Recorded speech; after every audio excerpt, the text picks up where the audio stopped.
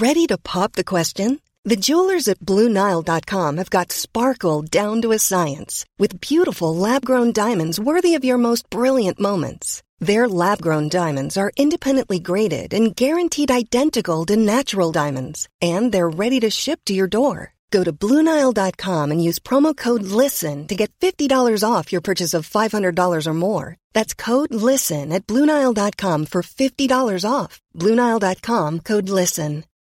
Since 2013, Bombas has donated over 100 million socks, underwear, and T-shirts to those facing homelessness. If we counted those on air, this ad would last over 1,157 days. But if we counted the time it takes to make a donation possible, it would take just a few clicks. Because every time you make a purchase, Bombas donates an item to someone who needs it. Go to bombas.com/ACAST and use code ACAST for 20% off your first purchase. That's bombas.com/ACAST, code ACAST. Burrow's furniture is built for the way you live. From ensuring easy assembly and disassembly to honoring highly requested new colors for their award-winning seating, they always have their customers in mind. Their modular seating is made out of durable materials to last and grow with you. And with Burrow, you always get fast, free shipping. Get up to 60% off during Burrow's Memorial Day sale at burrow.com/ACAST. That's burrow.com/ACAST. burrow.com/ACAST.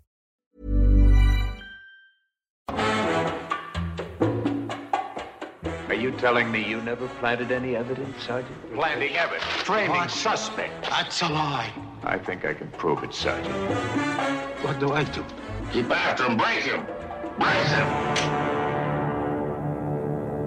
He's gonna leave this town wishing he and that wife of his had never been born.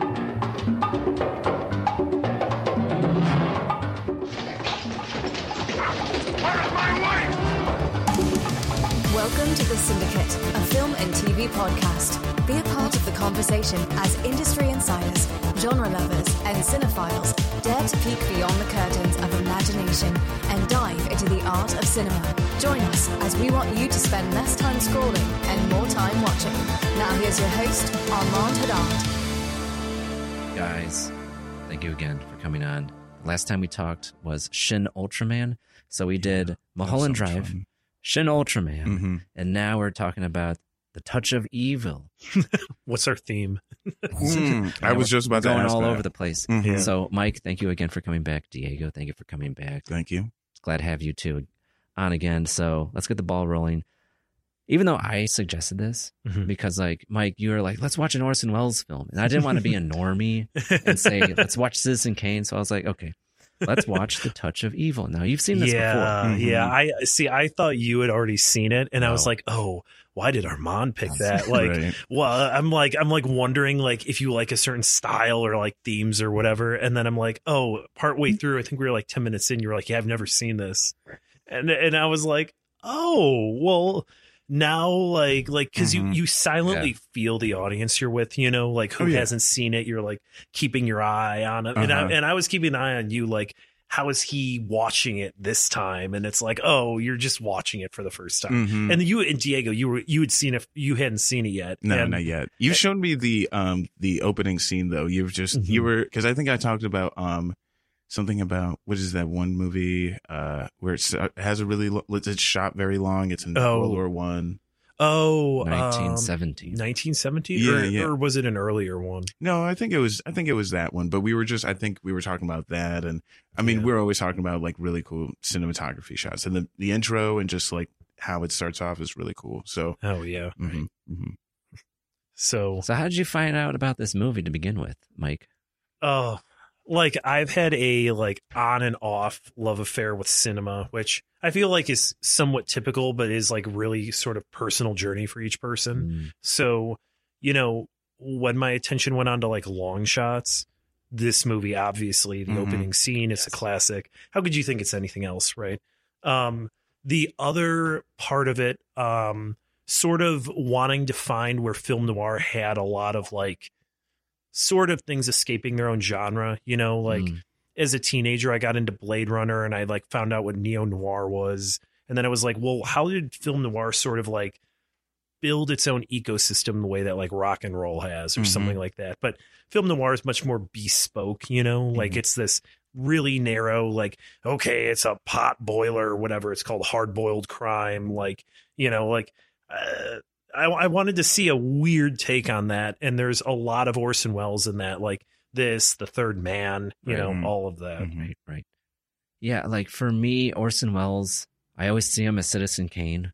Yeah. Oh, yeah. Because he literally is Citizen Kane. Yes. He's more of an invisible force in Magnificent Ambersons, but like in Citizen Kane, he's very, Yes. And I know, Diego, you haven't seen Citizen Kane. Correct. So this was your first Orson Welles movie? Yes, it was. I've never seen an Orson Welles. And this is quite a doozy because, like, before we even... Quite. Yeah, because he plays a piece of shit the whole time. Oh, yeah. He's just so good at being like, what a level of awareness. Like, oh, I just like gained a bunch of weight. I just like look unhealthy. Like, was that like his? Do? Yeah. So why don't you guys kind of tell me where this follows within his like discography? Compared to, was Citizen Kane like at the more of a height of his like career? That was his first movie, right? Yeah. Well, so his career went across media. So he got into radio. Right. He did this sort of War of the Worlds performance that this is the infamous, like, oh, people called in and thought they were really being invaded. People freaked out. This was like the introduction to World of the Worlds too. Like yeah, it was known to like sci-fi fans, which were like children essentially that were like weird. It was very not normalized the way sci-fi's upfront. Oh man, yeah, it was I remember reading that book in 5th grade. Yeah, it's a great book to read in 5th grade. Like very much H.G. Wells is like, you're allowed to imagine a better world, like forward. Like you can't help but love H.G. Wells' sense of wonder. But so Orson Welles took that and basically, you know, he's got this Pinky in the Brain voice, you know, like this timbre. So he went on as a like news anchor. He presented the War of the Worlds story as if he was the news anchor throughout the story, as if it was happening right now. Yeah, like in the present tense, like very. I bet we can easily find that online too. Easily. Yeah, and I listened to it, I think, for like the 100th anniversary. Yeah, it was in the 30s, right? How long? Maybe not. Maybe like 75th or 80th anniversary. Anyways, I listened to it and I'm like, I could see why people freaked out. Yeah, it sounds pretty realistic. And like, because I feel like I could listen to this like a podcast. Like I could like work and then just YouTube. like. Yeah, like listen, what's the show that's directed by the Mr. Robot director, but it's like based on a podcast that's like all audio? Couldn't tell you. Dr. Death. I can't remember it, but it evoked that feeling of like, like audio as a storytelling medium, not in imitation of text. Like this is interesting. It was done through like voicemails and that sort of thing. But anyway, I wanted to go back to Orson Welles and like who this guy was. You know, he started out his life jumping around, living in a million places, and he had almost no friends. And he would basically put on Shakespeare plays by himself and play all the roles and get really into all the roles and get really into blocking and arrangement like himself, you know, and he's like 12 and he's like reading King Lear. So he brought a lot of a sense of theater. And I think he brought theater in the wider, like, cross-genre sense of how theater desires to eliminate everything but the medium itself and make the medium feel real and emphasize the fact that people are alive. You know, theater is very much a medium that has a heartbeat. There's no heartbeat in the recording you're listening to. There's a heartbeat in the live show, you know? And theater is like, how do we take the fact that it's live and redirect it on something that is rehearsrsed? You know, and I think Orson Welles brought that to radio. He brought that to film. You know, he talks about how, have you heard about how Citizen Kane was made or like why it was so wild? Please tell me. Okay.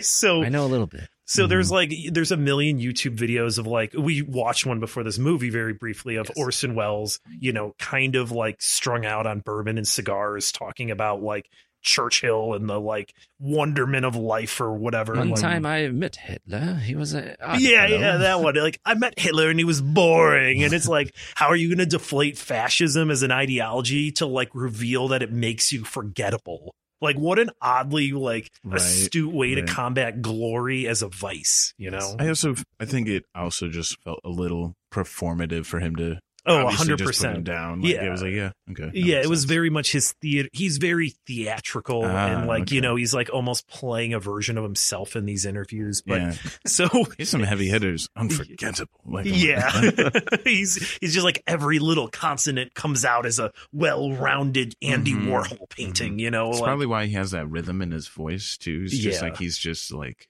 the timbre of but and when. But oh, you know what? And I was gonna watch this. There's a video on, I believe it's what's it called? Every Frame of Painting. They have a thing where they intersplice Orson Welles and South Park and how they use the same storytelling beats of like the but then or meanwhile, and he's like showing how like it was an F for fake by Orson Welles, but then they're also showing like a South Park episode, you know, and how the beats are kind of similar and like both artists kind of stick to that very closely. So the whole thing I was originally getting at though was when they gave one of these interviews and he's like, they're like, how'd you get away with all this wild experimental stuff on your first movie, Citizen Kane? And he was like, well, simply, nobody told me it couldn't be done, so I demanded it be done, and I told them how it should be done, and I had a cameraman, and he was wonderful. He was unafraid of failing, so he tried all of it, or whatever, and it's like, and he's trying to make a case for, like, how you shouldn't let technology limit your imagination, and as a programmer, I see a lot of programmers do that, but it's also this idea of, like, maybe approach everything like it's your first time, because he did with a lot of skill and a great artistic eye. So he's walking in with that, whatever, but he wants it to not resemble theater. You're like, oh, he's a theater guy. He's going to walk in with theater, right? But he's walking in with this. What can the camera do? How can the camera be as organic as all of us are in theater? You know, that's what I think he brings to Citizen Kane, and you see it in the rest of his work. Orson Welles is a true innovator because, like, before Citizen Kane, all the films of like the 1950s were like shot like flat, as if they were trying to recreate theater. Because, like you said, theater, there's a heartbeat to it. I've seen many Broadways, and like they're feeding off of the audience is feeding off of the cast. Like there's a symbiotic relationship going on. It's very much alive. Yeah. But if you were to just look at the theater, it's like it's a stage. Everyone's present, you know, everyone's it's very two-dimensional with layers, right? So like there's this new invention called cinema, like, so they would just recreate what they see on the stage, and everything's flat, everything's in focus. And with Orson Welles, especially with this film, The Touch of Evil, he's very innovative with like the camera movements and what he's focusing in, you know, the blocking, you know, the whole composition that he's painting. In these frames is just absolutely beautiful. There's many times where I said a little bit tongue in cheek, but like I meant it like, wow, that was a perfect shot right there. Like, the way everyone was standing. And when you were saying like when he was doing Shakespeare by himself, like, positioning everybody, it's like, well, you could see it as an adult when he's, you know, his directing blocking, this movie. It's his blocking is fantastic of where he positions everyone. Why don't we talk about like what blocking is, though, like why it's important within cinema, and how this movie also, you know, was a standout for this technique. So blocking broadly is one of those things that's in both sort of theater and film. It's essentially where you position the cast. So kind of what Armand was getting to, of how like a theater is essentially, you know, even though we're all three-dimensional beings, everybody's kind of looking from this perspective of the audience. So you block in a very 2D way. You block as if you're doing a Super Nintendo cutscene, right? Like where you get maybe layers, but you're thinking about how those layers become a foreground and a background. You're looking at the whole thing. Yeah. And in cinema, it's a bit trickier because like when they filmed things in the 30s, you were saying about like how it was basically filmed like theater. Blocking was very much, where do you put the 2 or 3 people that are in a given shot on a screen? There was also a scene in the movie too where there was Orson Welles all the way in the distance, and then the 2 other detectives like on this nice perfect angle, and then here comes the protagonist kind of perfectly taking in Charlton Heston like coming in on the opposite side and just kind of blocking, perfectly and then balanced, literally even, you know, was talked into, you know, like, all right, told one of the detectives like, yeah, let's go, and then they go in the opposite direction. So you feel like this triangle almost, like kind of just being visualized. The geography of that scene is it's Very fantastic. cool. You know exactly where everyone is at any given time. Oh yeah, of course there was a bridge at the ending. It totally makes sense. Look, just just the architecture of like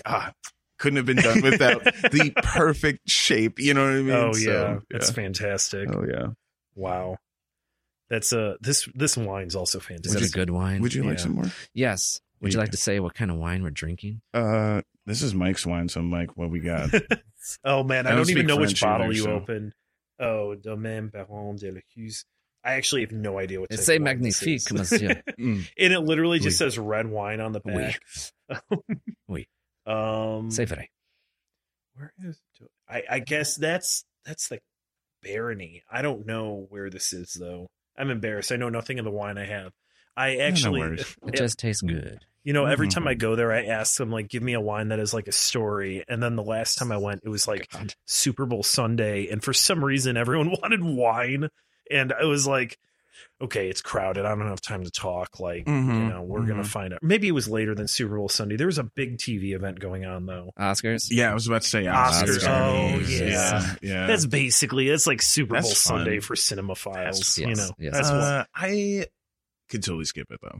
Yeah, I did skip it. Yeah, I didn't want to, actually, because I was We're living in the good timeline because Everything Everywhere All at Once, one Best Picture, and Brendan Fraser, one Best Actor. Michelle Yeoh, one Best Actress. Yeah. Did they finally get it? Like, was it good? Okay. And we're just waiting for the Emmys to catch. Not the Emmys. And Short Round, one Best Supporting Actor. It's not Oscars. Some Grammys. We're just waiting for the Grammys to catch up. Oh, yeah. Grammys are... I'm not going to count on the Grammys. But what about the VMAs?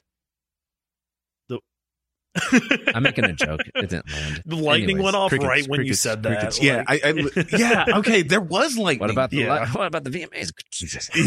Yeah, you know whose side that's on. Yeah, right. But going back, I want to go back to the entire Touch of Evil topic. Yes.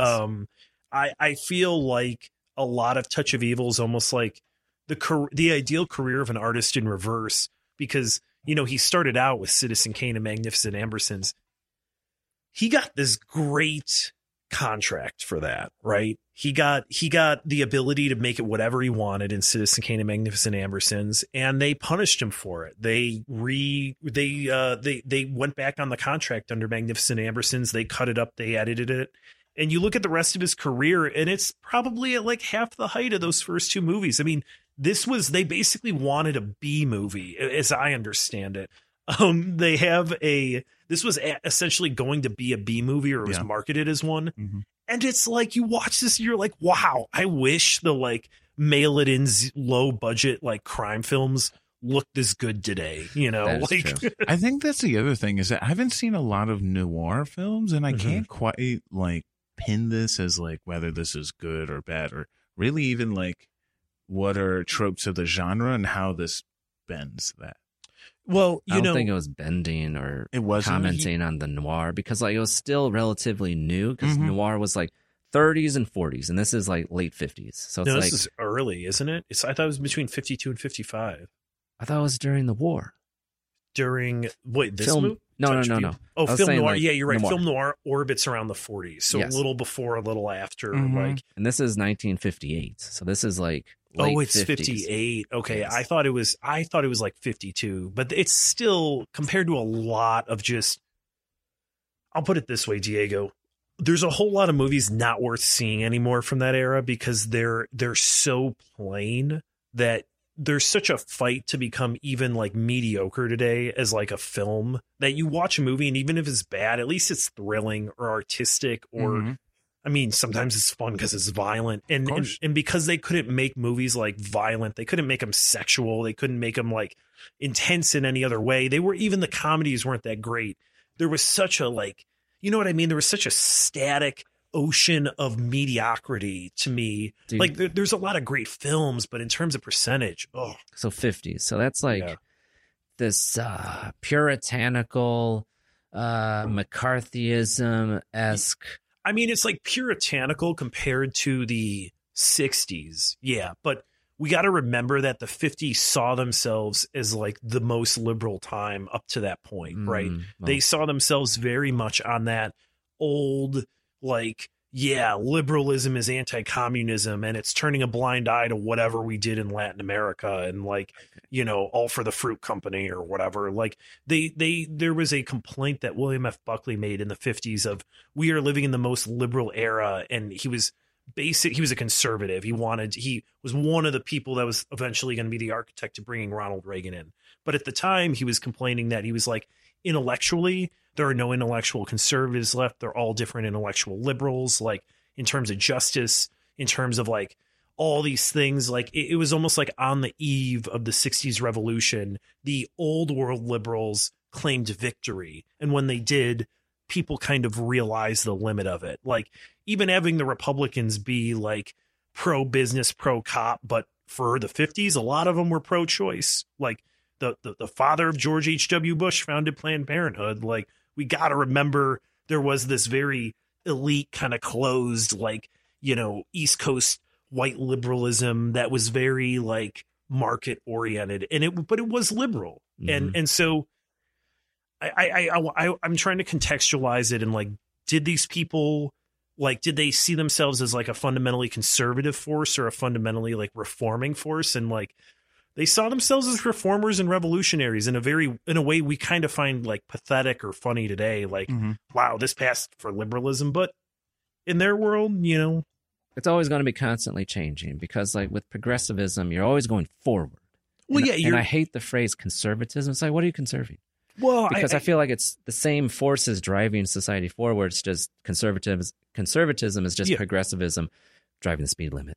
Yeah, I So mean, you could be right, forward. but I think a point you're bringing up there is that a person who is a conservative has a much narrower threshold for like everything, for things that are unresolved, right? Like they want that truth, they want that finality, and a lot of plurality is the fact that your narrative no longer gives you finality, and you have to accept that. But how does that affect the film world? Because like we watched this movie and like it does have some pretty dark undertones to it, but it's just referenced to. It's just touched upon. Yeah, like there's this one scene where it's like, I was like, okay, we're gearing up for this for like a while, and it's like when we finally get there, you made that comment. It's like we don't see it happen. It's like I feel like there's external forces influencing this, and you did reference it. Yeah, so this was as the code was breaking down in the late 50s, early 60s. I would say like, I don't know, roughly between when TV got big in the mid 50s to like, I think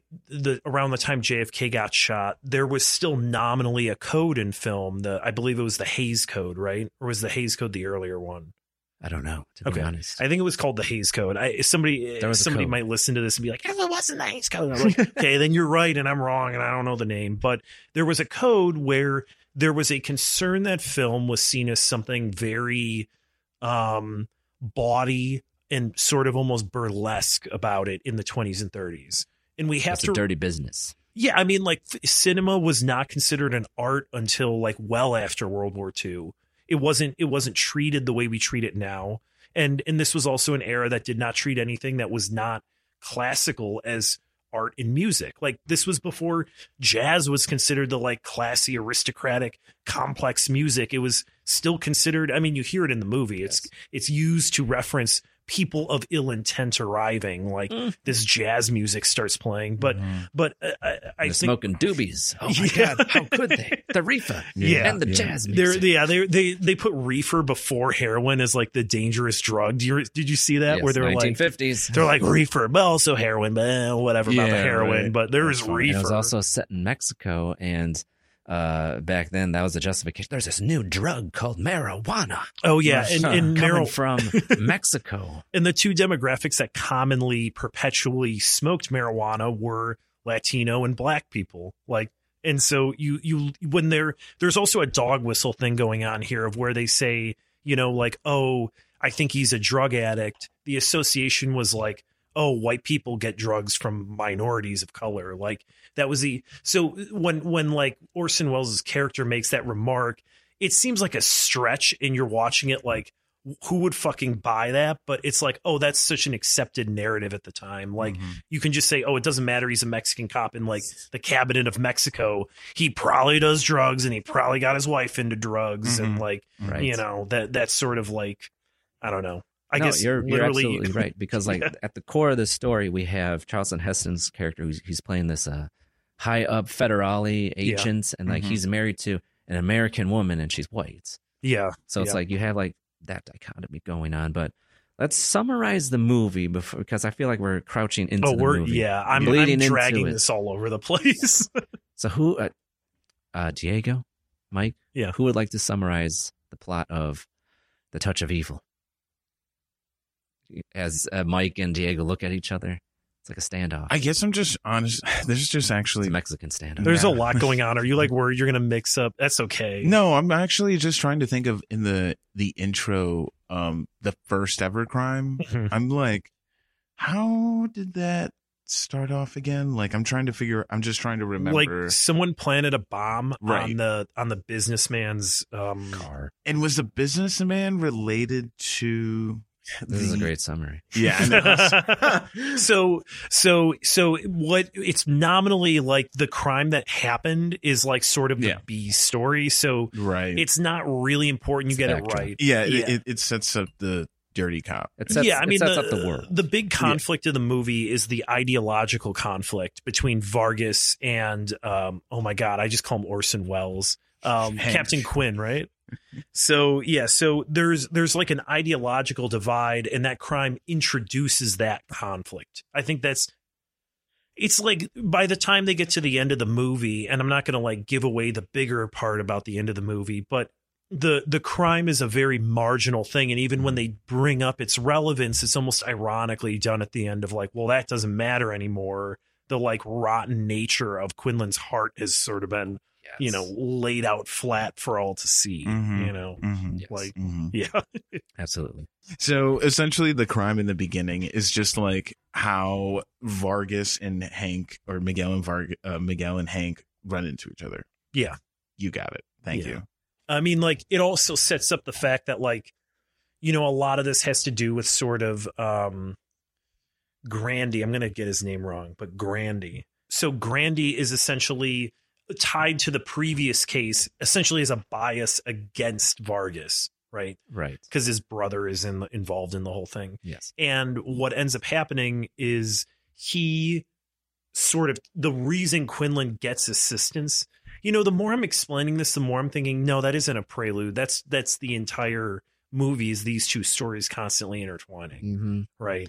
Because you have Vargas against Quinn, and then the B story is Vargas's wife, and I guess this is a gang of Mexican guys, which is then connected to... Oh, don't forget the LGBT representation. It was their idea of lesbians. Did you see that? No. Their idea of gay women. Yeah, there was. So the women that also went into the room at the same time. Yeah, it's like, who has reefer? Like gay people and Mexicans. That's the implication. Oh, okay. That's the implication. That's the the implication. It's like... And you don't know. That's I think there's like a narrative question in the movie of like, how much is Orson Welles co-opting this, and how much is he winking at the audience of like, oh, like just kind of like Quinlan, like we can write this off as an explanation, you know, like that like sexual minorities and like racial minorities are the reason that drugs are crossing the border. Do you feel? I just feel like that's just a byproduct of 1958. Like I don't think that's what I mean. I don't think it's perpetuating that stereotype. It was just like, I didn't really. I didn't think he was perpetuating it, but I didn't know if like. I felt like it was a vehicle for the story, you know. I almost, though, I got like a vibe that I got in Crash, where it's like part of this narrative is doing one thing and part of it's doing another thing. Like, okay, on one hand, I didn't really feel like. Sorry, I cut you off. Yeah, no, go ahead. No, it was just I guess I didn't. I never really noticed that because it just felt like such a subplot. It just kind of felt like it was accurate to the time. You know what I mean? Yeah, like, that's true. So that's just what I thought. No, and I guess you bring up a point of like perspective of the time. Should I say? Yeah, and the movie's very much veiled in a like very caricature like sort of thing. Like, especially with Quinn. Oh my god. Yeah. Diego was saying like it's like villain. a cartoon character. Yeah. There was a few times where I was having trouble like taking him seriously because he was like so bad. Yeah, where he's like such a piece of garbage. Who plays his like implied ex-lover? Quinn? Yeah, the woman. Oh, with the dark is that hair? Marlene Dietrich? Is I that don't know. Marlene Dietrich? I thought it was Marlene Sophia Dietrich. Loren for a second. No. But you're thinking of the other person was Sophie. No. Who was this? All the dudes look the same. All the women look the same. I was like, is that Charleston Heston? Oh no, It's just because it's a black and white movie too. I feel like, and I all think the that's what was- actors like it's kind of like The Bachelor. All the bachelors look the same. Oh yeah. They're all like white dudes, Yeah. brown hair, a little bit of stuff. heteronormativity, man. Yes. I am waiting for, well, I guess like a black bachelor. I'm pretty certain they did that already. But like, Wait, it was Zsa Zsa Gabor? I want a bi bachelor. We're way off topic. I want a bi. I was like, you want to really ruffle some feathers? Put some dudes in The Bachelor. And he's like, well, that would be nice. Let's see. That would be That would cool, be you know? a bi bachelor would be Bi bachelor. and then like that could add so many dimensions of conflict. Oh. Like we should copyright that and then just do what everyone does in 21st century capitalism, like collect the depiction. They did a bachelorette with two girls. They weren't like dating each Right, other, right, but like right. it was like two people. I was like, listen, go all the way. Have a mixed bag. I wonder what that's like because then now Their ratings would skyrocket. Well, Because like their What ratings if you are had low. what if you had all the poly bachelors. people, but they're all also astronomers? So it's called The Constellation, but it's like an ironic self-reference. But, and then there's like different there is like I think there's like a Spanish dating show that's has like a MILF lot Manor? of astrological references. I could see that. I don't know what it's Like, called, but yeah, MILF Man. I don't know. You know about MILF Manor? I don't know what streaming service that's on. No, so- is there? TLC. Wait, stop. Is there really? We don't know about it? No. Okay, then we'll get you back to have Touch this of like Evil. postured way. You're like, well, you haven't heard of MILF Man. That's unacceptable. Like, Yes, like wait, what? Listen, okay. MILF Manor, this is the premise. So Okay. there's like, say, like 8 dudes, and then there's 8 older women. Oh. All of the contestants that are guys, yeah. those are their moms. No. Wow. So all the dudes are like dating each other's mom. And there's this one, you want to get more depraved about it? Yes, There's this one like exercise that they were doing on the show. I don't watch the show, but like the woman had to like massage the contestants and figure out based on the body No. which one was their son. Freud was right. Anime was a mistake. no Reality- come on, you can't. Reality shows are a mistake. Yo, okay. I feel like reality TV is like, okay, we see all these narratives through like all these lenses, and reality TV is like, can we just get rid of like the lens of it having a plot, the lens of time? We just want the lens of television with very generous editing that invents a story. Like if Tarkovsky said that like cinema is sculpting time, then reality TV is just like the guy with the chainsaw cutting the log into a bear, like, but churning out 100 of them. Those are the editors of reality TV. That is what the sense of time, being sculpted is. Time has been sculpted into a narrative for the most inane, forgettable people. And with the Touch of Evil, I think it sculpted time very well. Mhm. Because like, yeah, it was Shakespearean about, essentially a murder involving like a local crime lord on the border, right. Like, Yeah. and that's just, like you said, that's just the backdrop. So like the driving force or the inciting incident, there was a car bomb that goes off on the border of U.S.-Mexico border. Yes. And we have the sheriff of Texas trying to investigate, and also the federale agent, Charleston Heston, also trying to investigate. So like there's crossing of streams going on. So that's the point of contention. And it's kind of like, and as I was watching it, I'm like, okay, is Quinn, Orson Welles' character, out of his jurisdiction because he's in Mexico, or is I think they make it gray because they keep showing how both of them just act like cops. They're entitled to their authority regardless of where they are. right? And I don't think the movie really questions like if cops acting like they have unlimited jurisdiction is a betrayal of like sort of the virtues of a republic of limited government. Because I think that's kind of become a much more like contemporary question of like the cool action cop in a movie that gets justice done anywhere. Like, well, are you really, like, is a teacher allowed to give her kid a detention when they run into each other at a grocery store? Like, we have something against overstepping jurisdiction that very recently, it's just funny to see in a movie like this, like the wrong thing about them is not that they overstep, because everyone does that. The virtuous ones. Even Vargas? Yeah, I mean, he acts like a cop up in Texas, the way he's treating people, the way he's demanding answers, the way he's like... I'm not a cop, I'm just a concerned man. Yeah. He's a detective, like he's just a private eye? Well, I mean, they leave it ambiguous. They basically behave while lacking the legitimacy of this authority. They seem like detectives, so they're also law enforcement, because there's that line where it's like the cops...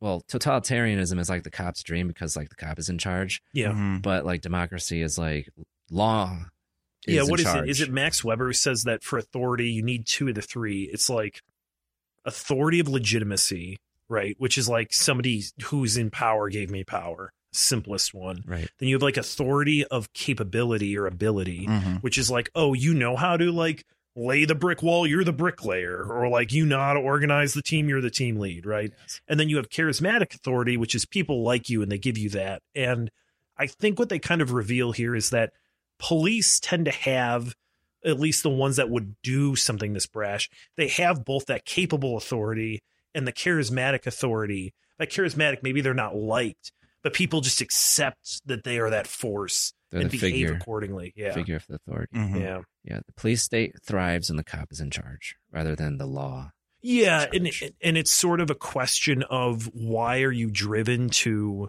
like, the way that justice is driven for you affects what you see as a legitimate pursuit of it. Right. And you see that where Quinlan is, and here's a spoiler alert. So just full spoilers here on out. Yeah. Okay. So Quinlan turns out to be right. And it turns out that he actually did plant evidence on the guilty guy, but he does it in such a crappy way. And it's like so blatantly like everything's against the guy. Like, you know, Charlton Heston's character Vargas, he's like, well, you know, you're like, I think you're being racist. And he's like, no, you're racist. You're racist because you're acting like a cop and you're in Texas and like, oh, I'm an American. And it's like the most frenzied defense. And so you have like no respect. He's not Quinlan's not the anti-hero planting evidence on the really bad guy, even though it turned out that he planted evidence on a murderer. But you see this guy panicking and he's just like anyone else who's like caught up in that. And you empathize with them. And it's kind of revealing that corruption, it breeds a lack of respect for justice because it can breed empathy for the guilty, you know? Right. Because, like, he was guilty, but, like, not in the way he was caught type of thing. Because, like, Quinn planted the evidence, and a good cop wouldn't do that. And Vargas, who is our archetypal good cop, because, like, we have Vargas, who's, like, the good cop, and then Quinn's who's the bad cop. Yeah. Good cop, bad cop. And it's like, well, that's not right. And it's like, yeah, it's... Many of us have those stubborn pounds that seem impossible to lose, no matter how good we eat or how hard we work out. My solution is PlushCare. PlushCare is a leading telehealth provider with doctors who are there for you day and night to partner with you in your weight loss journey. They can prescribe FDA-approved weight loss medications like Wegovy and Zepbound for those who qualify. Plus, they accept most insurance plans. To get started, visit plushcare.com/weightloss. That's plushcare.com/weightloss. Hiring for your small business? If you're not looking for professionals on LinkedIn, you're looking in the wrong place. That's like looking for your car keys in a fish tank. LinkedIn helps you hire professionals you can't find anywhere else, even those who aren't actively searching for a new job but might be open to the perfect role. In a given month, over 70% of LinkedIn users don't even visit other leading job sites. So start looking in the right place. With LinkedIn, you can hire professionals like a professional. Post your free job on linkedin.com/people today. I like kind of, I don't know. I like when I first watched this, I just like winced at that whole scene because I honestly thought that like Quinlan was just going to shoot the dude or something. Like it didn't turn out to be as bad, scene. But yeah. Like everything that could go wrong with this guy did go wrong. Yeah. Kills somebody, plants evidence, lies. Yeah. Almost like we were watching his demise, really. Yeah. We caught it at the right time. Okay. He's like disintegrating. Yeah. I'm glad you two said that, especially you, Diego, because like film noir The way it works is that the detective goes into the underworld. Okay. Are you going to go into Hero's Journey? No. Oh, I was like ready. I was like, I don't think there is a hero's journey in this movie, but like I was wondering, I was like, where's the descent? Is the descent essentially Tijuana or wherever this is? Is it the setting? But I think it's Quinn's character because like he's, I don't know, he's like this upstanding guy in his community, like his peers respect him, but it's actually he's a piece of shit. And he cuts all these corners, screws over all these people, presumably innocent people along the way. And it's like, is his character descending into the darkness that commentary on film noir? I don't know. Well, I think it shows a descent as a 1-2 punch, right? They first depict that a person finds themselves in an environment they don't want to be, and then they're left to their choices of how to deal with that, right? So we're talking about Quinlan. Correct. Well, but they show that that's the theme of the movie. If you notice, almost every character gets surrounded by a hostile crowd, and often more than once. And they show how capable or incapable or how moral or immoral, like the given character is being surrounded by a hostile crowd or audience.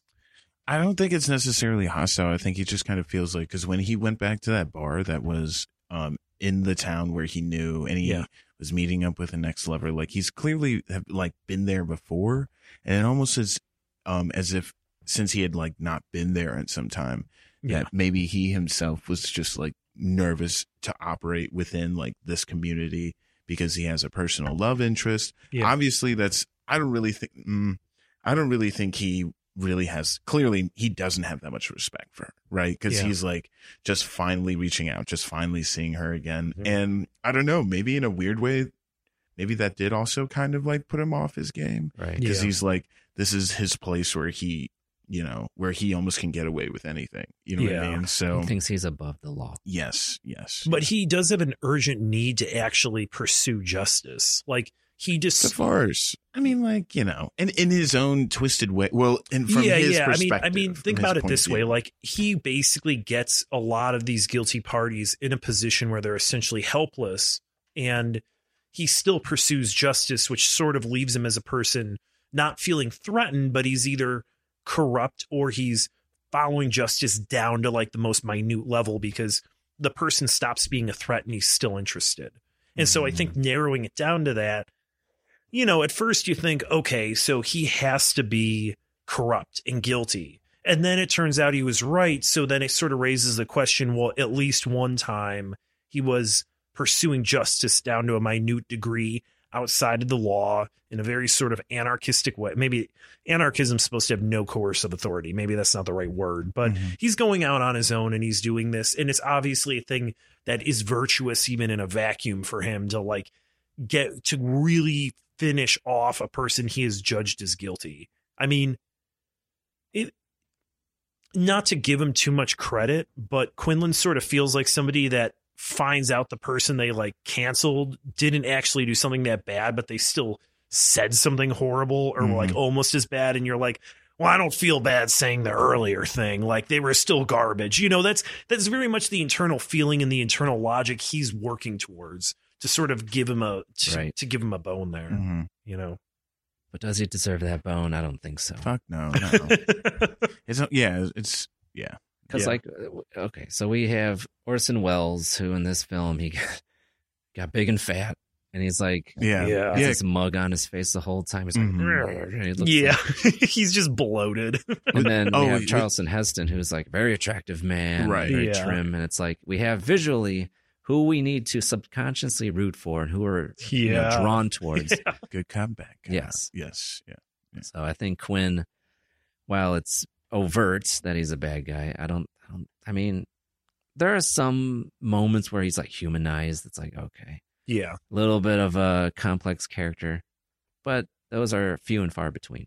But I would agree with that. I just don't really see, I don't know. I think from the beginning, they established that he had ill intentions, whether it's, you know, and even like later in the movie, when they look at his past cases, he's like, yeah, no, he's been doing this. And like his partner has been on it.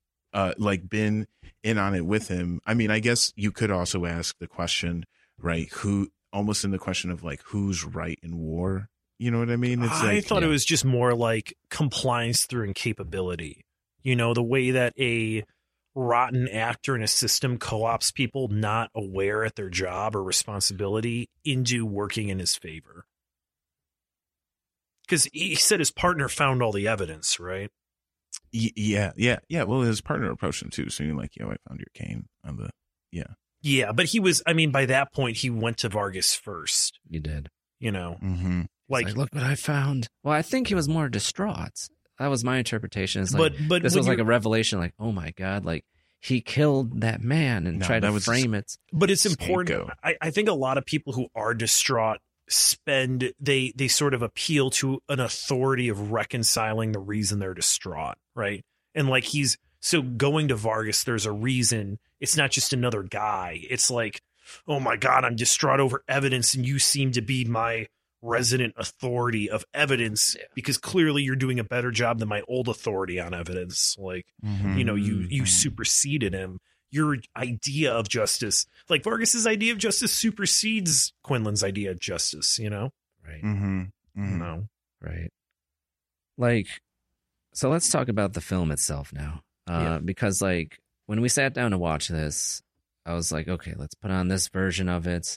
And immediately, yeah. Mike, you were like, "Oh my God, I can't watch this." Turn it on. Yeah. No. Yeah, that's on point for me though. But I'm looking at my notes like I didn't write down anything about this. I don't know why I'm looking at my notes. I did actually write notes on this because I do remember like the total feeling difference. Like I felt it. Oh yeah. Okay. Yeah. So this movie was after Orson Welles, like I was saying earlier, he lost his like, you're a director, you get final cut privileges, and he was making sort of like B-level movies, or if they were an A-level movie, they got downgraded and marketed as B-level movies, or he had to go to like West Germany or somewhere abroad to get his movie made later on, you know? And so at this point, he basically saw the studio cut after he was like, I'm done with the movie. The studio not only edited it, but like I think added scenes or like added more shots or footage and like changed the sound a whole bunch. And he sent a whole bunch of notes about like, no, you did it all wrong. But with the edit you have now, here's how you have to change that to make it work. And he wrote like, what did they say? 58 pages, 89 pages, I think. Okay. It was an inordinate. It wasn't just here's one like our notes we took of like, you know, one page, you know, maybe. Mine's 3 lines. Like, but he gave a big, almost an artistic statement of how it ought to be modified. So the edit you're watching, or the one we started watching second, we turned it on. That was the studio edit. You know, it's like not that good. And then we switched to the reconstructed. Basically, somebody took the version and they took his notes and they edited according to his notes. Like I think in the. Was that the biggest? And was the intro like the biggest change essentially? No. A lot of really long shots were just cut. Oh, wow. Yeah, because at Hollywood at the time, like all the shots were supposed to be between like 10 and 25 seconds. And he made them I got to see the like studio, like with the version that's like easier to see. I just want to see the difference between the two. It's very, I don't know, dude. So like Justice League. Yeah, shit. I mean, I saw the first Justice League and I saw the 4-hour one, so I might as well just, you know, see this. I don't know. I started watching the extended one and I'm like, it looks like they took a 2-star movie and made it a 2.5-star. And I could have been wrong, but I was like, I must watch it in black and white. I was close. Oh man, I mean, here's the thing. I saw the non-director's cut Blade Runner and it's with Harrison Ford going like, she wasn't a replicant after all, and we had a white picket fence and lived happily. And he's like literally talking over this awful shot of them driving in a car, you know. Like, and he did it bad on purpose so they wouldn't use it. They used it. And then he and the director were like, well, this is trash. Let's not do this and like do it. You're like, yeah, fuck it. They're not even going to use it. They're like, yeah, it's fine. It's like tears in rain. And then Harrison Ford's like, I don't know what the replicant was saying. You know what's funny? Because the studio ending of Blade Runner and the studio ending of Brazil, like 3 years later. I don't know. Have you guys seen Brazil? I've not seen Brazil. I haven't seen. It's like 1984 Part 2. It's like 1984 meets Monty Python. It's very weird, but it's like horrific too. It's by the animator of Monty Python, but it's a live action movie, and it has the guy that plays Elizabeth's dad in Pirates of the Caribbean. He's like the villain in Tomorrow Never Dies. Yeah. Jonathan Bryce Howard, I want to say. He's a client in Glengarry Glen Ross. What'd you say? You heard me. I said, sorry guys, this is my voice acting crew. You can't kill me, John. Anyway. No, but it wasn't him. Wait, stop. This was not Jeffrey Rush, though. It was not, you can't beat me, Jack. Like, okay. Like, it was a fucking, like, Elizabeth. Like, every scene, he looks like he's about to get mugged. That like, guy. you know, I've seen him in other movies. I can't think of him. What's he in? Was he in Moulin Rouge? Was he in Lord of the Rings? You know who I'm talking about? I've not seen Moulin Rouge. Neither have I. No. You're not missing much. I like, here's the thing. What's the name of the director? You got Lars right. I forget. It's not Von Trier. It's the other one. No. Lars, I don't know, random name. He did the new Elvis movie, which is a fucking nightmare to watch. Oh, really? Oh, God. Oh, because he did Great Gatsby, and he did the Romeo and Juliet movie. Yes. It's just like that, except on drugs. I would watch him do a Deadpool movie. Oh, my God. That'd be a lot.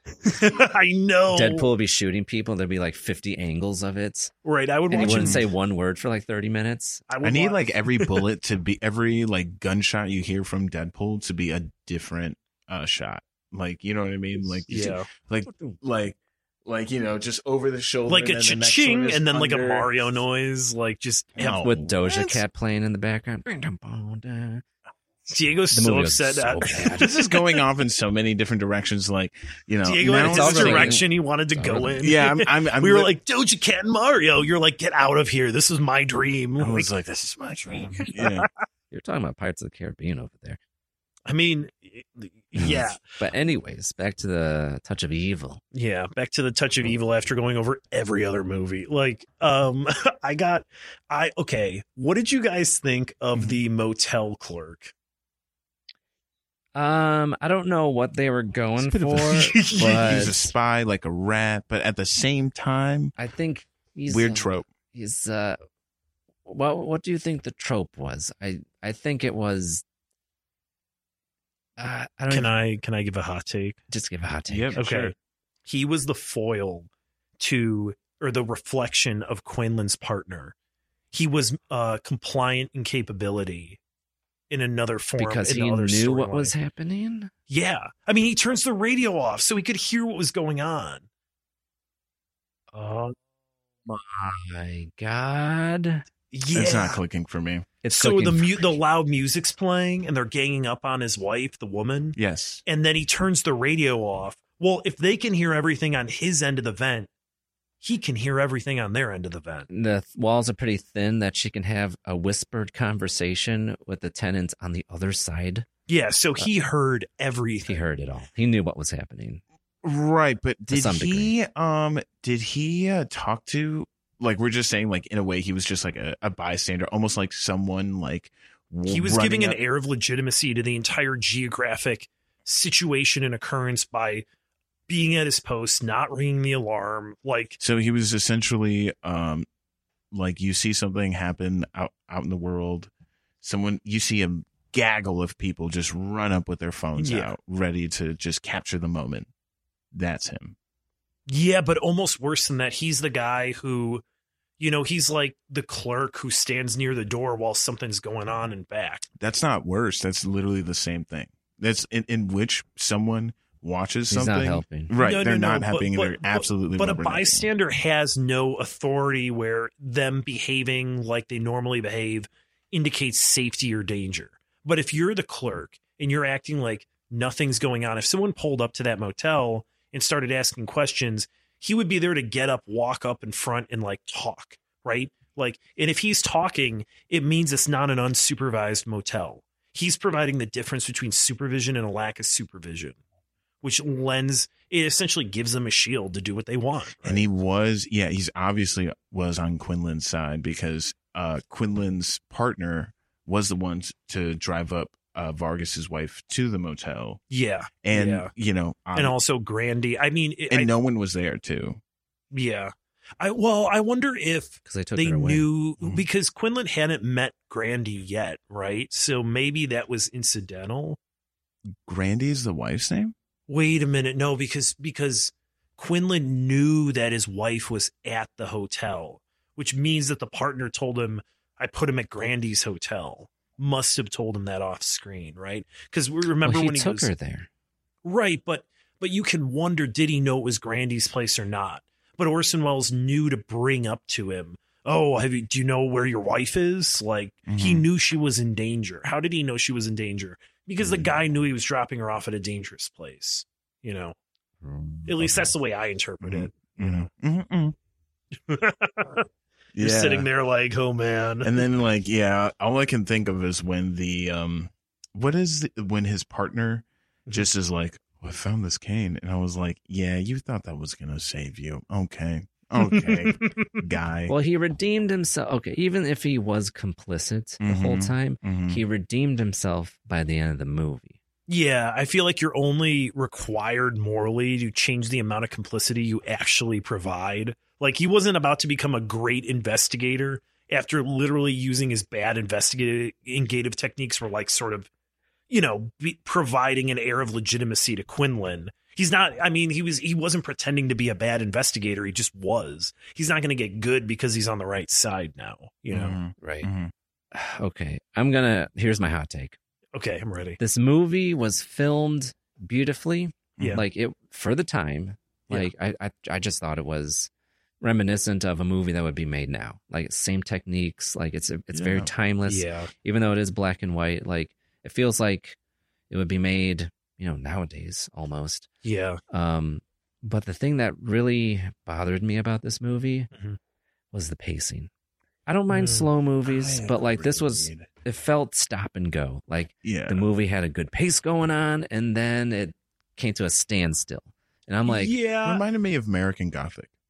Just like that style where like it almost feels like every scene is like a stage play. And this is probably very like on brand it has to be on brand for Orson, right? So, well, I mean, it's more like a product of his time. I feel like he intersperses more modern shots and more modern pacing with an otherwise contemporary pacing, an otherwise contemporary style of shots, like conventional. Yeah, he has like the cars driving in the desert and nobody else was doing that. And that's really cool. And the movie picks up and then it goes back to like mid-range shot dialogue where everyone's facing the camera, which is what every other movie was kind of doing at the time. I mean, even like 12 Angry Men, where it's like, ooh, it was a teleplay and it was realistic acting.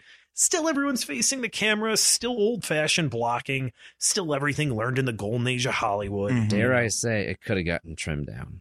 Like, this was an hour, 45 minutes. Which is why I'm curious about the first one we were supposed to see. The theatrical cut, which was 90 minutes. The problem that I've heard about it, because I haven't seen the whole thing, is that a lot of it is like, oh, let's get rid of the really short and really long shots and sort of make them all medium length, which people don't really do anymore. We do either short shots, 2 to 5 seconds, or we do very long shots. I feel like the issue was more so the script. Like, it was like repeating itself and telling us information that if you're watching the movie, you would have picked up on.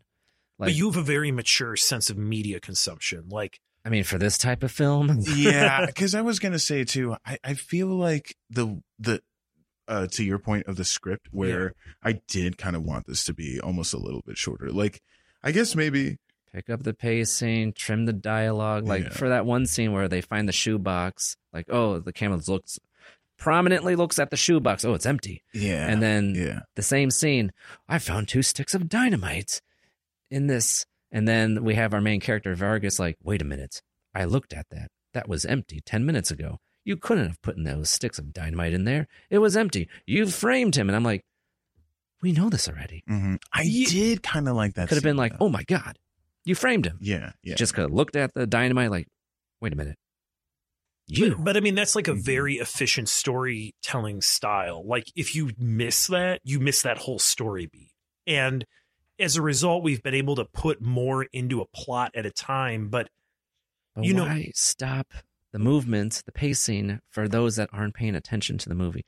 You shouldn't take it. It's not that. It's that sometimes people don't put into their head what is going on until it's been drilled in 3 different ways. And I've known a lot of, like older people who watch movies. They sort of, what's the word? They can't follow a lot of newer films. The amount of people I knew over 50 who said, I don't have any idea what's going on in Everything Everywhere at Once, or Into the Spider-Verse, or a whole slew of these movies that, we're like, oh, that's cute and fun. But I mean, a lot of people I knew who were they're our age or younger kind of thought that Everything Everywhere at Once dragged in the middle and the end. And they're like, this stuff was said too many times. And the generation in there that would have been alive when Touch of Evil was made, they were like, I had no idea what was happening even before she got the earpieces. Like, there were too many events, too much was going on.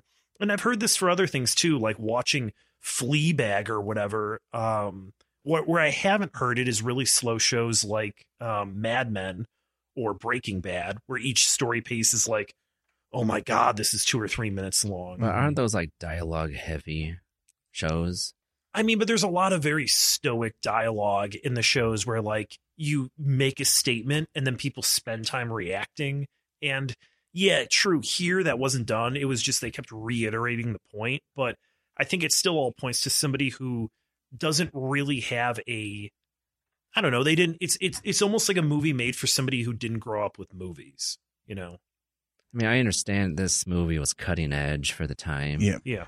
So it's like, you have to give it some leniency, but like, I felt like we were going in circles sometimes. Yeah, no, it was a very hypnotic movie. Like it felt like, it very much felt like a Sunday movie. And I did kind of feel like, it did almost kind of feel like a rule of threes within a video game, where it was like, you just kind of see the same thing, but iterative, like, a different iteration every time.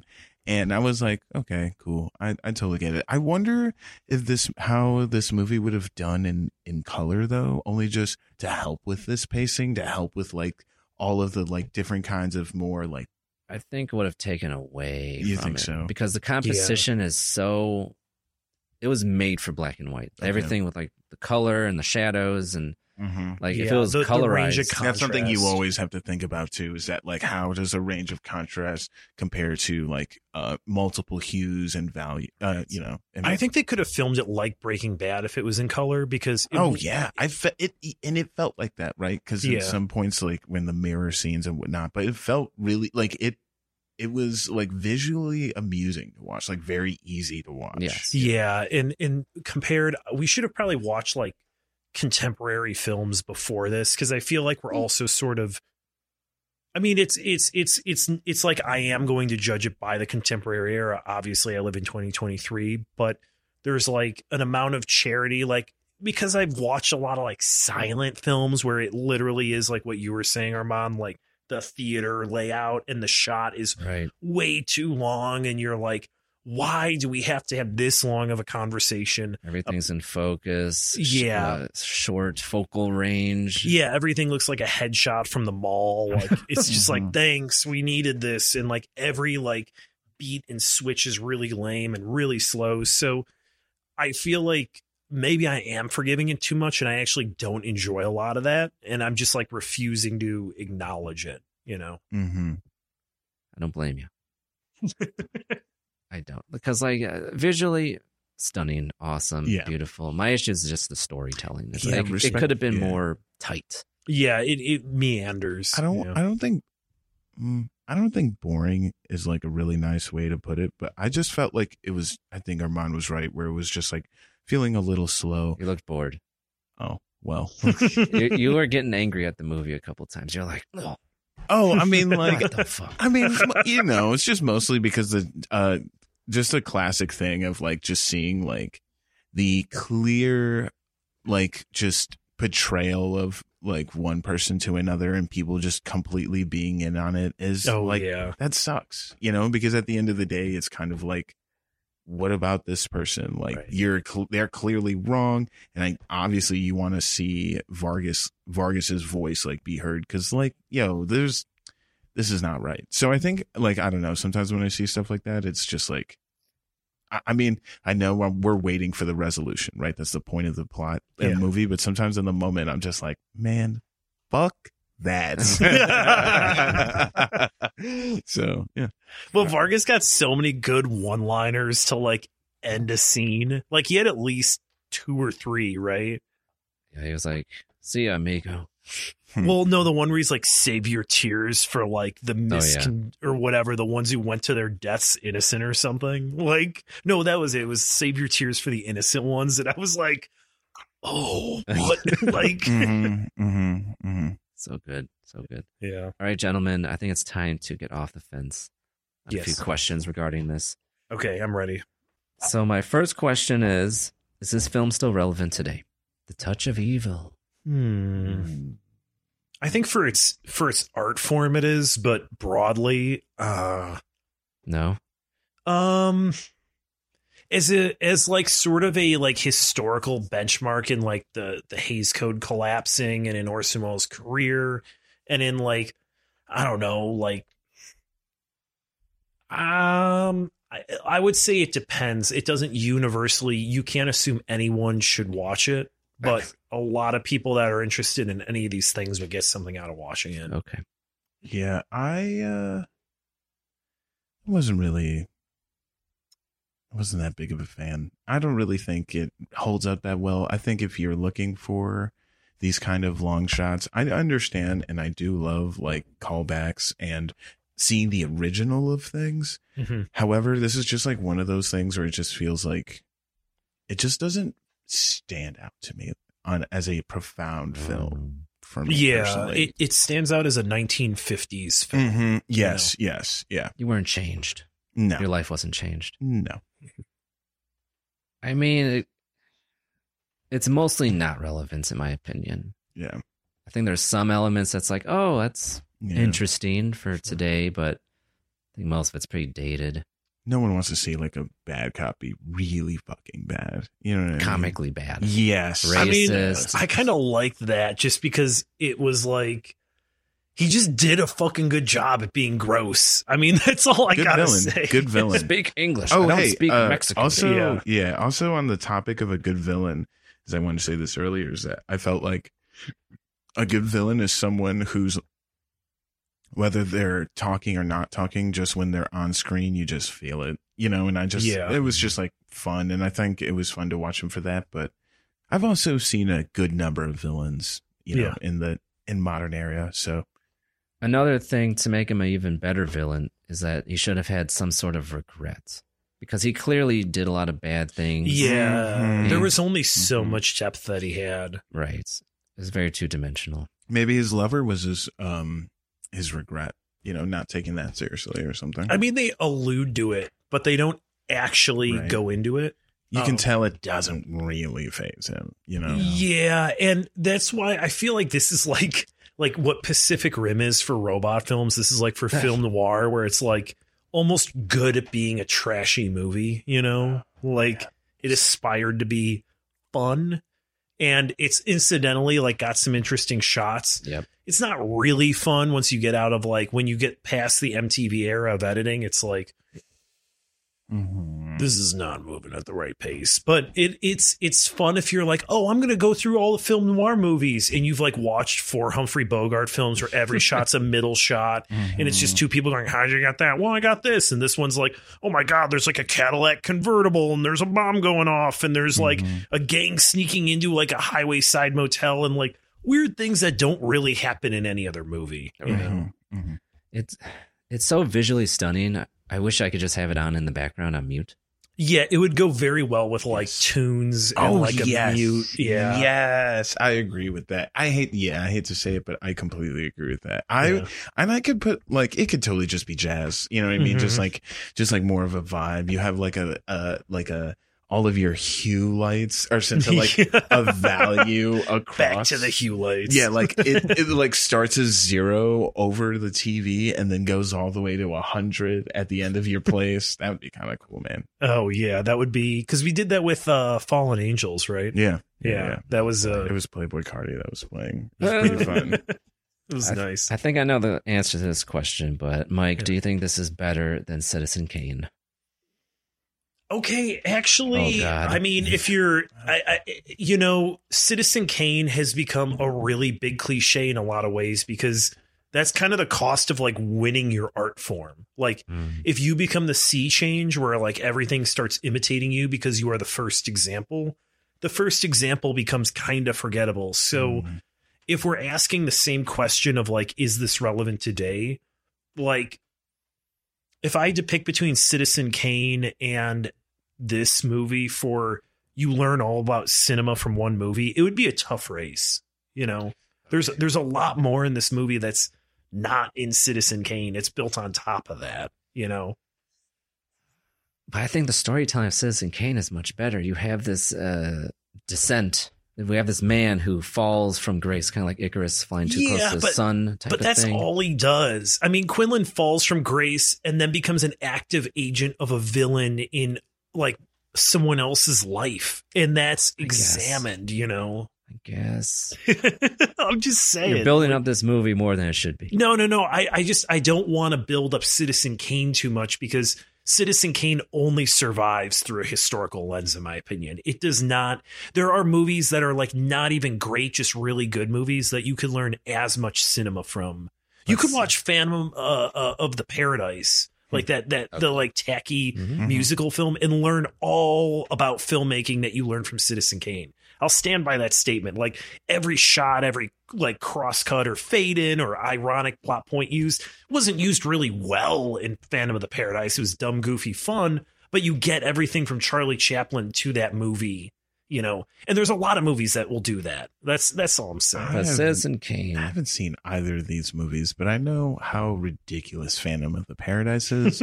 So I at least understand the gravity of this take, but I think I'm going to like also cut in and say, to interject between y'all's conversation, I wish we saw Citizen Kane instead today. We should have. Because I just kind of feel like, because I feel like as an intro to Orson Welles, I was just like, I would have rather just seen the best thing and not his like follow up in like, him being distracted. You want to see his first thing. Because I don't want to see him being like, I don't want his work being distracted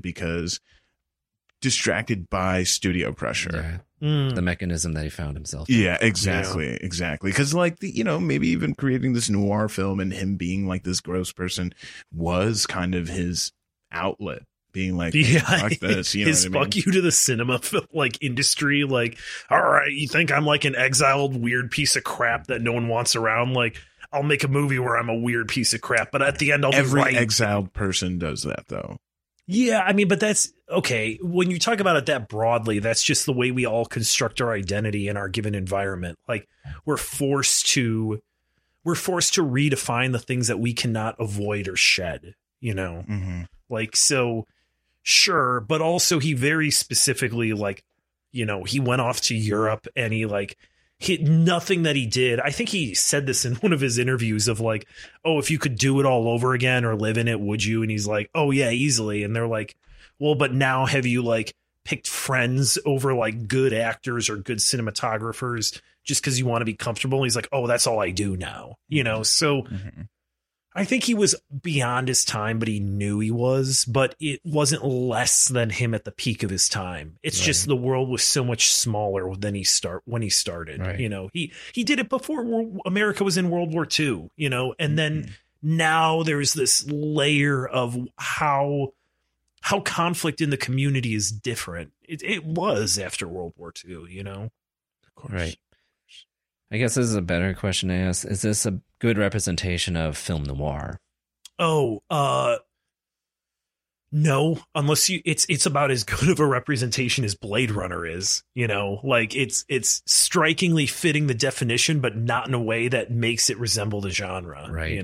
Okay. Yeah. It's a genre bend, if you will. Yeah. I feel like it's like post noir, if that's even a thing. Yeah, like I mean, there's noir, and then this is like, oh, this is like kind of noir, so it's like kind of branching out. Yeah, I would say that. Have you guys ever heard of the like moral versus psychological versus sociological storytelling? Nope. Okay, so like Game of Thrones, right? Game of Thrones or Les Mis. Sociological storytelling is the broadest one, where you want to show the way a society or a community changes. City of God's another one. So you tell the change of that community through many, many stories, right? And psychological storytelling is a step back from that, where you have independent individuals. Golden Age of Hollywood is hyper psychological storytelling, not really at all, a little bit moral storytelling, but it pivots on the choices individuals make, and the end result is like very individualistic in its outcome for everyone. It's like the conflict within yourself type of thing. Yeah, and so the point I'm getting at here is Part that of film noir came out as during the height of psychological storytelling, the old moral storytelling of I tell a story because it tells you how to do things the right way, which is like the oldest form of storytelling. It had gone beyond that. It was willing to like simultaneously operate amorally or immorally, but it wasn't yet sociological. And you're kind of getting a little bit of that in this movie. You know, they're showing you the conditions of Americans and Mexicans and how they interact. And that's a significant force in the story. And if you're not aware of that force, a lot of the story would probably make no sense. Like if you're from India or you're from, I don't know, a country that may not have a lot of knowledge of it. Like I guess everyone knows about America nowadays. But if you had somebody who didn't know the dynamic at the U.S. Mexican border, they didn't know the tropes, they didn't know the distrust, they didn't know the archetypical roles and like the common sense, you would the parts of this movie be like, okay, well, what is that? You know, it's very cultural. Yeah. And so I think it's at the end of psychological storytelling, on the eve of sociological storytelling, that you sort of see this movie. Yes. My final question. Okay. Would you recommend this movie to a friend? I would recommend it to most of my friends. Oh my God. Yeah, I can't believe you would. No, I would not, dude. No. Are you like a sadist? No, but that's the thing. I watch a lot of. Yeah, you're a film boy. I mean, I watch a lot of like fast cinema is such a recent thing. I'm not saying it needs to be fast. I'm saying there's better examples of film noir. There's better examples of but if you thought this was slow, you're gonna think Maltese Falcon is like a crawl or like. Have you seen Maltese Falcon? I have not. Neither have I. But like, you know, then if it's a crawl, it's a crawl. But this movie was a crawl. The context is important as well. The story being told is important as well.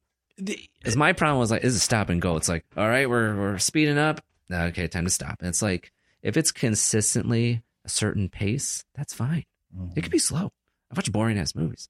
I watch A24 movies. So see, because that's what I think was this. This was a sort of movie that is trying to be more kinetic than its predecessors. And it's trying. But if you watched a movie today, right, like a movie like Hot Fuzz or Shaun of the Dead, where there's these brutally fast cuts in the middle of a much more typically paced movie, he's making breakfast, right. But you're used to the default, so the effort to surpass it and then go back to it isn't really much of an editing offense, but. When the movie's already slower than you're used to, and there's brief moments where it's a little faster or the same speed that you're used to, you're like, God, you were transcending the crap and now you're back in it. Oh, like that's the feeling you get when the movie goes back to being too slow. Like you can't keep forgiving its slowness because you see that it's capable of being faster, you know? So I think it is a relative thing. It is. It's okay. 1 out of 3. That's fine. 1 out of 3. 1 out of 3. Yeah. A very like 1 out. Sorry. No, you're good. No, you're good. You're good. I think I'm throwing a little shade, and that's okay. I think I'm literally deservedly so. I feel so bad. I feel embarrassed for even recommending this. Whoa! I should have just said Citizen Kane. Whoa! Mike was like, let's watch an Orson Welles movie. I'm like, well, I don't want to be the normie. Yo, let me pick something else. Can I be completely honest too? Yeah. When this whole like Touch of Evil thing went by so fast, because before, and I think let me kind of set the tone for everybody here. We talked about watching 65, which is like the recent Adam Driver movie where it's literally landing on a planet with dinosaurs, and it's apparently 65 million years ago. Yeah, 65 million discovered Earth, and I was like, "Fuck yeah!" Yeah. And then we did like a hyperspace jump to Touch of Evil, and I was open for it because I recommended Butt Boy, and you guys didn't want to. Oh yeah, I could. Yeah, that was like crickets in the chat. I'm so sorry. I see the mode you're in, but everybody's mode for Goofy film gets hyper. Like mine is that, the Phantom of the Paradise thing I mentioned. Like, who else wants to watch that movie? Like, I mean, I think I would watch it, but then I would have to then tell you after the movie if I could like sit through a podcast to talk about it. You know what I mean? It's a little honesty. Yeah, I mean, it's not, but my point is like, it's not a particularly great film. For my gaze, it was a novelty. Okay. And my goofy little prison of context, it was a joyous party favor, Yes. And a joyous party favor. I think if I get this correct, by the way, I think I figured out the theme, boys. What's the theme? Mulholland Drive was Armand's pick. My pick was more of Mike's pick. What? Well, is this accurate? Yeah. Because Mike recommended it. You I did? picked Mulholland And I Drive. pulled my friend into it, Anthony, because it's his favorite movie of all time. Yeah. So then we can say it's Anthony's pick. No, but so that was Anthony's pick. So, Shin Ultraman was mine. Yeah. Mike's was Touch of Evil. And this means that Armand gets to pick the next one. We figured it Watching out. Butt Boy. We're not going to watch Butt Boy. Okay. I'll pick something good. Should we actually do Citizen Kane? Because I feel like if someone's listening to this podcast, we need to redeem Orson Welles. Yeah, we also need to sheepishly be like,